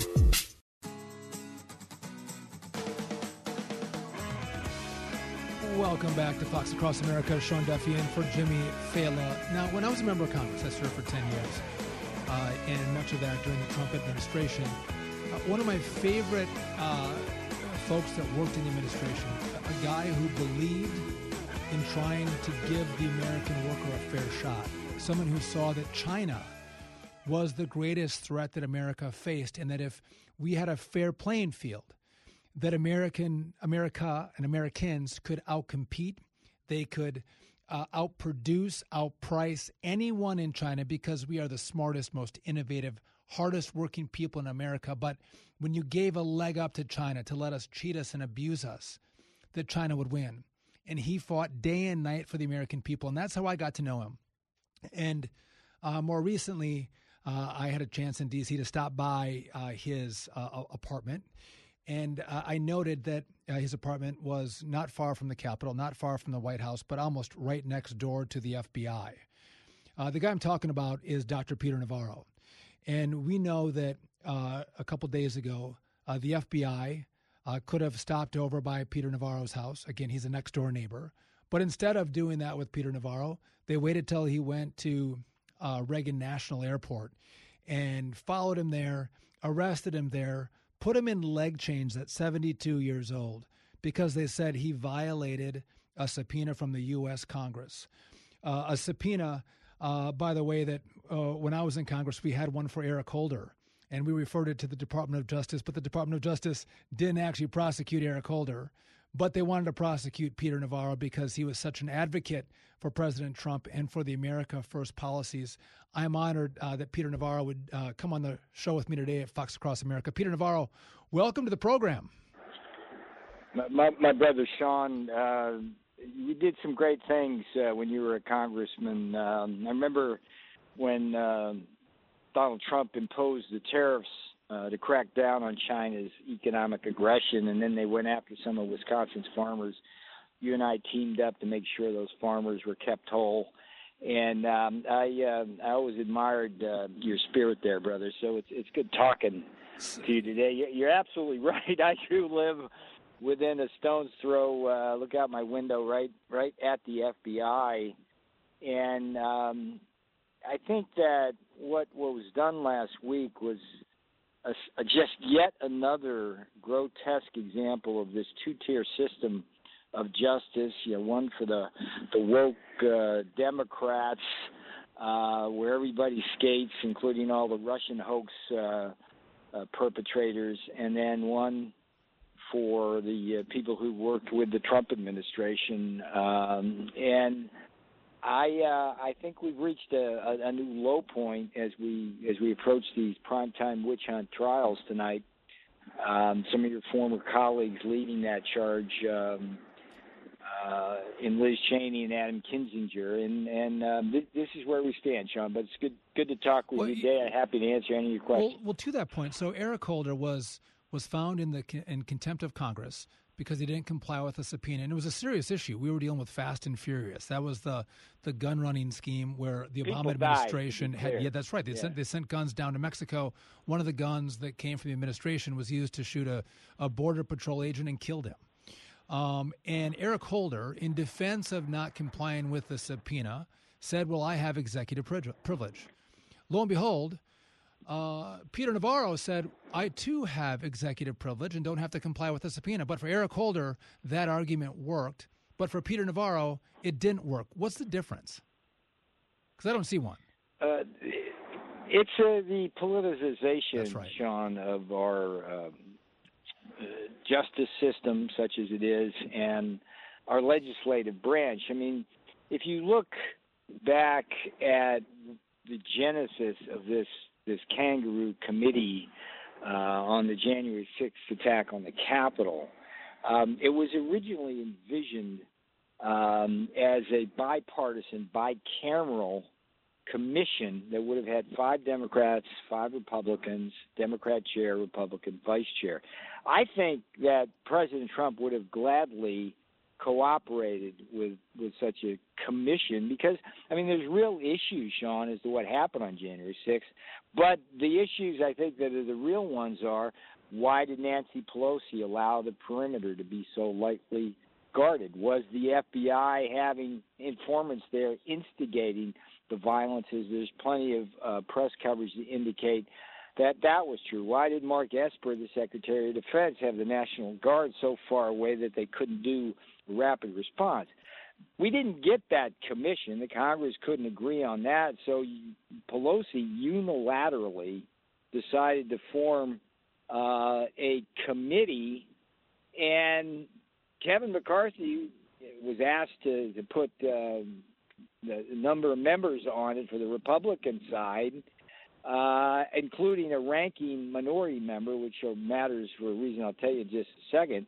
And Pelosi rejected every single person that McCarthy put forward. And so there's no ranking minority member on that committee. Now, right there, that means that committee has no legal power to issue or enforce subpoenas, full stop, because both the House resolution and the authorizing resolution for that committee say that those are the rules. No ranking minority member, no subpoenas. And Doc, I'm so you get back to the question. Go ahead. Oh, Doc, I got to go in like 20 seconds. We have a hard break. But what frustrates me is that Donald Trump did say, hey, this is not an insurrection, send in the National Guard. And Nancy Pelosi and others were the ones that made the decision not to send them in. And again, this is a witch hunt. It's a show trial. Peter Navarro, you're a great American. Have a good day.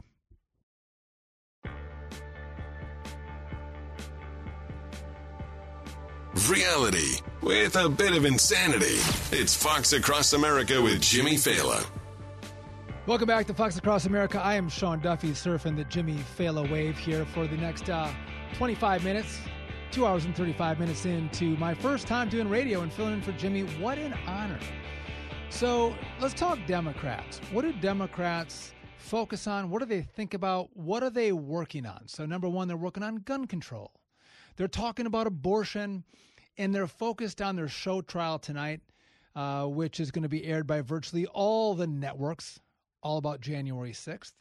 But what do Americans care about? Americans are like, listen, I can't put gas in my car. I'm concerned about inflation. I go to the grocery store. I'm having a hard time affording groceries for my family. And if I have a little baby or someone in my family has a baby and they're fed with formula, you can't find formula. And by the way, for rural communities where you're traveling 20, 30 minutes for formula and you're then going another 60 miles away to another Walmart to see if they have formula, this gets to be really expensive really quickly. Joe Biden, his poll numbers have just dropped below 40%. This is like dumpster fire of dumpster fires. Liberals used to talk about how bad Donald Trump's polling numbers were. Joe Biden's numbers now are much worse than where Donald Trump was at his lowest point in any of the polling. So to talk about this more, one of the great conservative minds, political minds in America, and almost as many kids as I have. Matt Schlapp, he is the American Conservative Union chairman. He joins me now on the program. Good to see you, Matt, or talk to you, at least not see you. How you doing? Sean, great to be with you. You know, Mercy fed our kids the old-fashioned way, so I think there's a lot of people that are going to have to relearn how to do that, it sounds like, under the Biden economy. Rachel fed our kids the old-fashioned way. By the way, it was a lot cheaper than buying baby formula. But, yes. But our last one, who had Down syndrome, we needed to supplement with formula, and to not be able to find that, obviously very stressful for moms, but stressful for dads too. I mean, this is you're there to protect your children, feed your children. That's your job. And if you can't find baby formula, you'll be almost as gray as I am. Not as gray as you are, because you're grayer than I am, Matt. But impossible. Really stressful stuff. But give me because this for me doesn't make sense. If you're a Democrat, there's simple things that you can do to make Americans' lives better. And Democrats aren't focusing on it. There's been no hearing on inflation and gas prices, about the debacle in our withdrawal from Afghanistan. But there's a show trial on January 6th. It doesn't make any sense to me. Yeah, I think the January 6th, I call it more like a Democratic convention than a Republican congressional committee, because they've hired a TV producer to make it more dramatic. And Congress it's impossible for Congress not to leak, and they haven't leaked anything, which tells me they don't have anything. All they have is more compelling videos of Mitt Romney and others scampering down hallways. I mean, that's not enough to make people say, wait, the Republican Party is, aiding domestic terrorism. And it also doesn't help that the Biden administration has called all parents domestic terrorists already. And now they're basically saying all Trump supporters are domestic terrorists. And now they want to say that everybody who's for voter ID is an insurrectionist. It becomes insane after a while. I mean, we forget why people were so exercised last election, and it was this idea that Democrats and some Republicans in Georgia could cavalierly just decide illegally and corruptly to not follow election law. And I just think we ought to follow election law. It's that simple. We just had this in the Senate race in Pennsylvania, where people were saying, well, there are people who voted by mail who didn't, date their ballots. And people are saying, well, boy, that's kind of a technicality. Maybe we should count the ballots. Not if the law says you have to date it.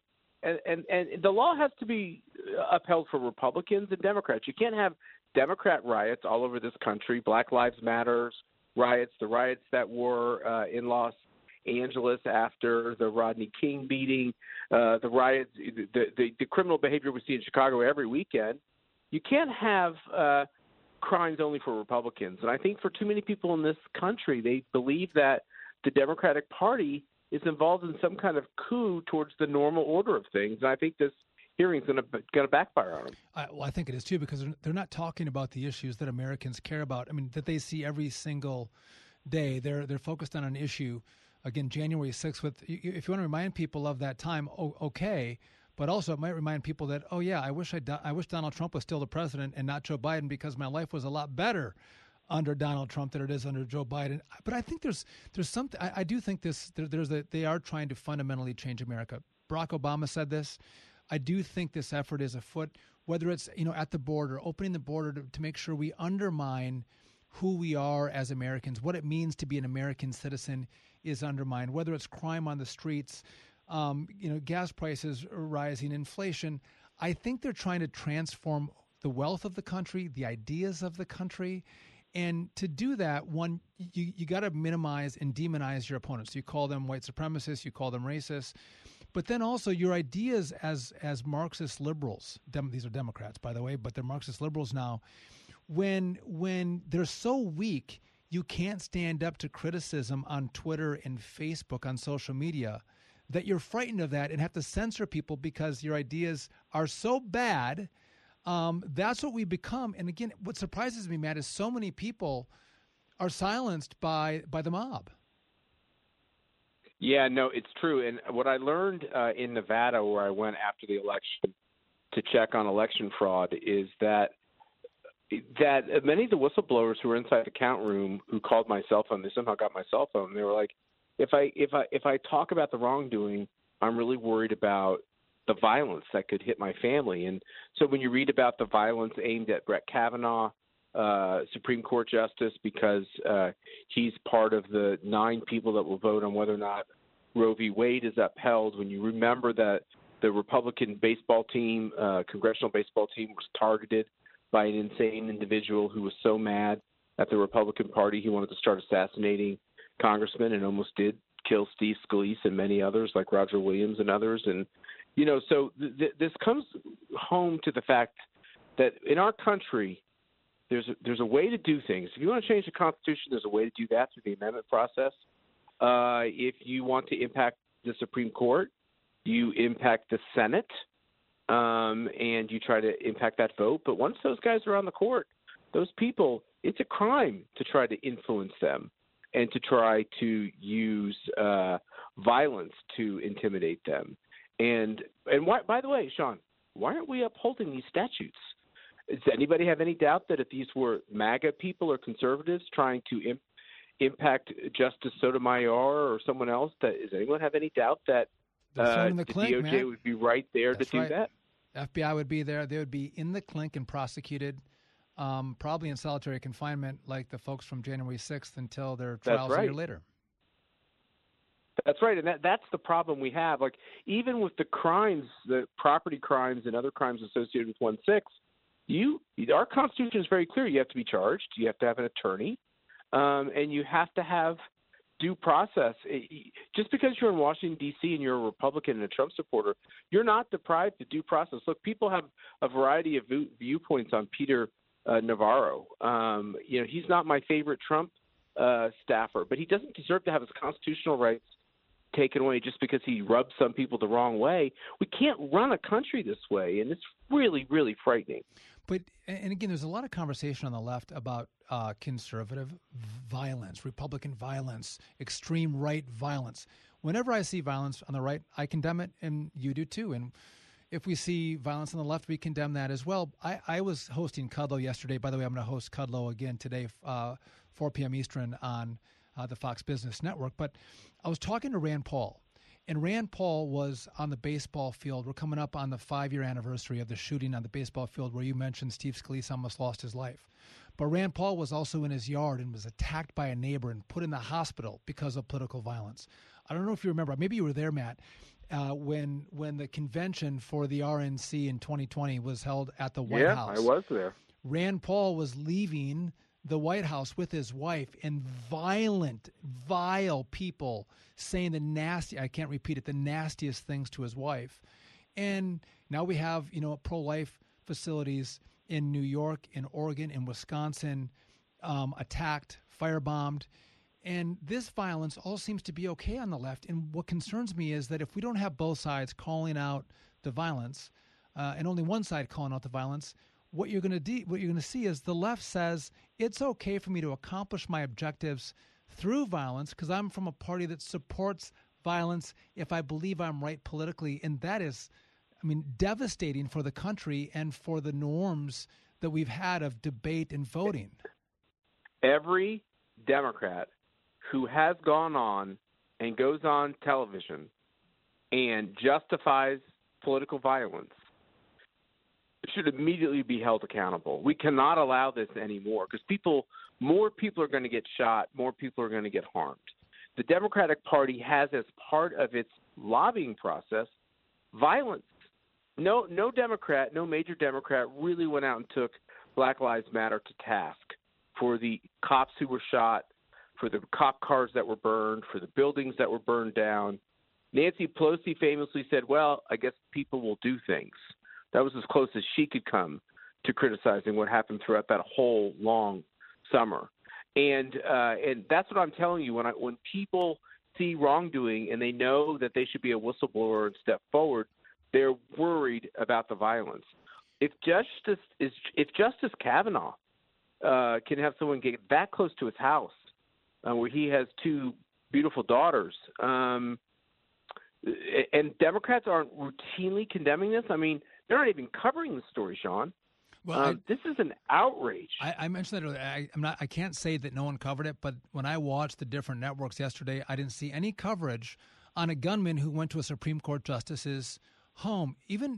Joe Biden did not, make a verbal statement. Didn't cover it last night on Jimmy Kimmel, talking about quelling the anger and the violence from the left. He didn't mention it. By the way, he didn't even send out a press release on White House stationery, White House letterhead.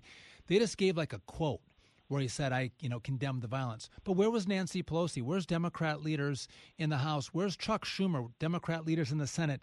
You hear them.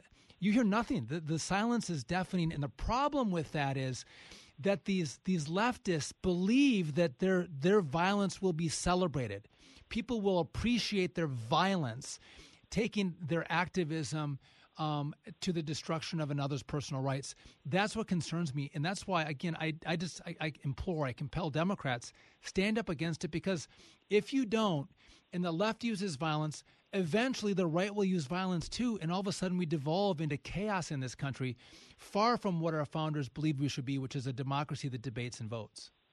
You can't have a country and have a two-tiered system of justice. And John Edwards talked about that in terms of the poor and the rich. Black Lives Matter talks about that in terms of the color of your skin. But what we're seeing more and more, at least in federal crimes around Washington, D.C., it's all about your politics. Sussman gets off. Every Democrat seems to get off in the D.C. area when they're caught red-handed with crimes. Hillary Clinton was caught red-handed with crimes. Hunter Biden red-handed with crimes, and nothing happens. But if you're a Republican and you're in the D.C. area, or you're in the D.C. vicinity, you could be in a solitary confinement for a year. And you said that that's true about 1-6. Paul Manafort made mistakes, but did he deserve to be in solitary confinement for years because of tax evasion? I know people who have committed that crime, and usually they got to go to some kind of like horse farm for a little bit, and they got to pay all the restitution. This has to end in this country. Like, I'm not saying I want a better system for Republicans or Trump supporters or conservatives. I just want the same system. And if Washington, D.C. can't really have an equally blind justice system, then we can't have any more trials in Washington, D.C. We got to do the trials somewhere else where people are fair-minded and not so partisan.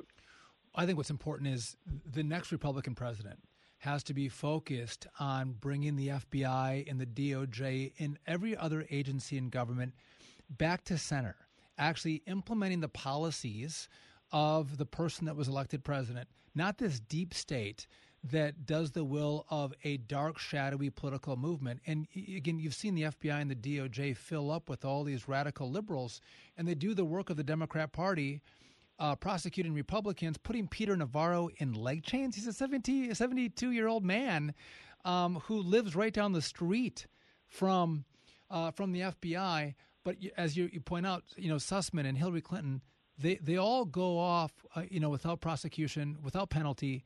And again, I think it's Republicans' fault for not cleaning out the swamp, the stank that's in those agencies. And we need a smart leader. If Donald we Trump, accommodate them. If he is elected, he better put smart people in. If Ron DeSantis is elected president, you need to put the smartest people in and set them free to drain those swamps that are in Washington, D.C. that are political, hacks occupy for a lifetime. The Republican Party has accommodated the swamp because people like me who are trying to raise their family here, the rule we were taught is if you're too aggressive, they'll come after you. And so all of us were just a little bit careful in how we approached the swamp. And Donald Trump came to town and he broke it wide open. And he made it more acceptable for us to call it what it is. And it is a broken, corrupt system where Democrats are get the benefit and Republicans are punished. And the country is watching this, Sean, and they are outraged over this. I just came back from Kansas, my home state, and people are just outraged, and they're really worried about their country. And I agree with you. I'm very worried about violence erupting. If you can't have an election that the American people, at least our side, feels was run fairly, if you can't get a jury trial where they think it's run fairly, if you can't have the FBI be nonpartisan and treat you fairly, what do we have left? You're right. This is a devolving of the institutions that we need to trust. I want people to trust the criminal justice system, that it's going to be fair, that Lady Justice is going to be blind. It doesn't matter your party, your wealth, the color of your skin, the language that you speak. Our justice system is blind to all of that. So true, but I think you're right. Americans, and especially conservative Americans, are losing faith, losing trust in those institutions and in their elections. And I believe that both sides have to trust in the results of those elections. Matt Schlepp, I got to go, but I would just like to mention CPAC in Dallas, August 4th through the 7th. Go check it out. It's going to be great. More shortly with Fox Across America. It's America's #1 radio lunch date. Get your hands out of my fries. Fox Across America with Jimmy Fallon. Buy your own damn fries.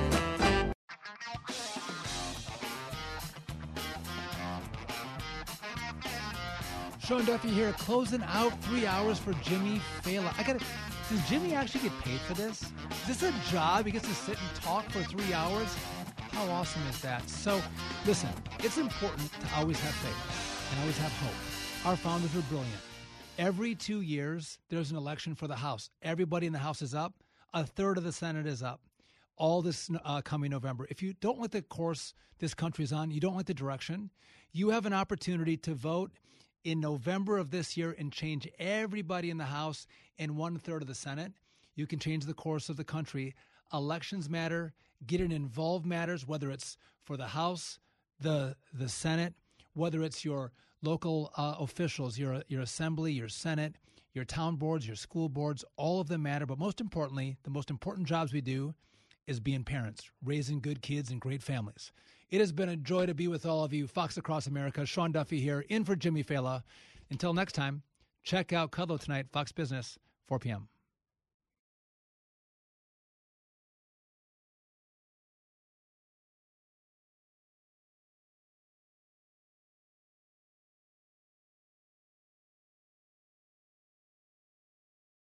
Listen to the show ad-free on Fox News Podcast Plus, on Apple Podcast, Amazon Music with your Prime membership, or subscribe wherever you get your podcasts.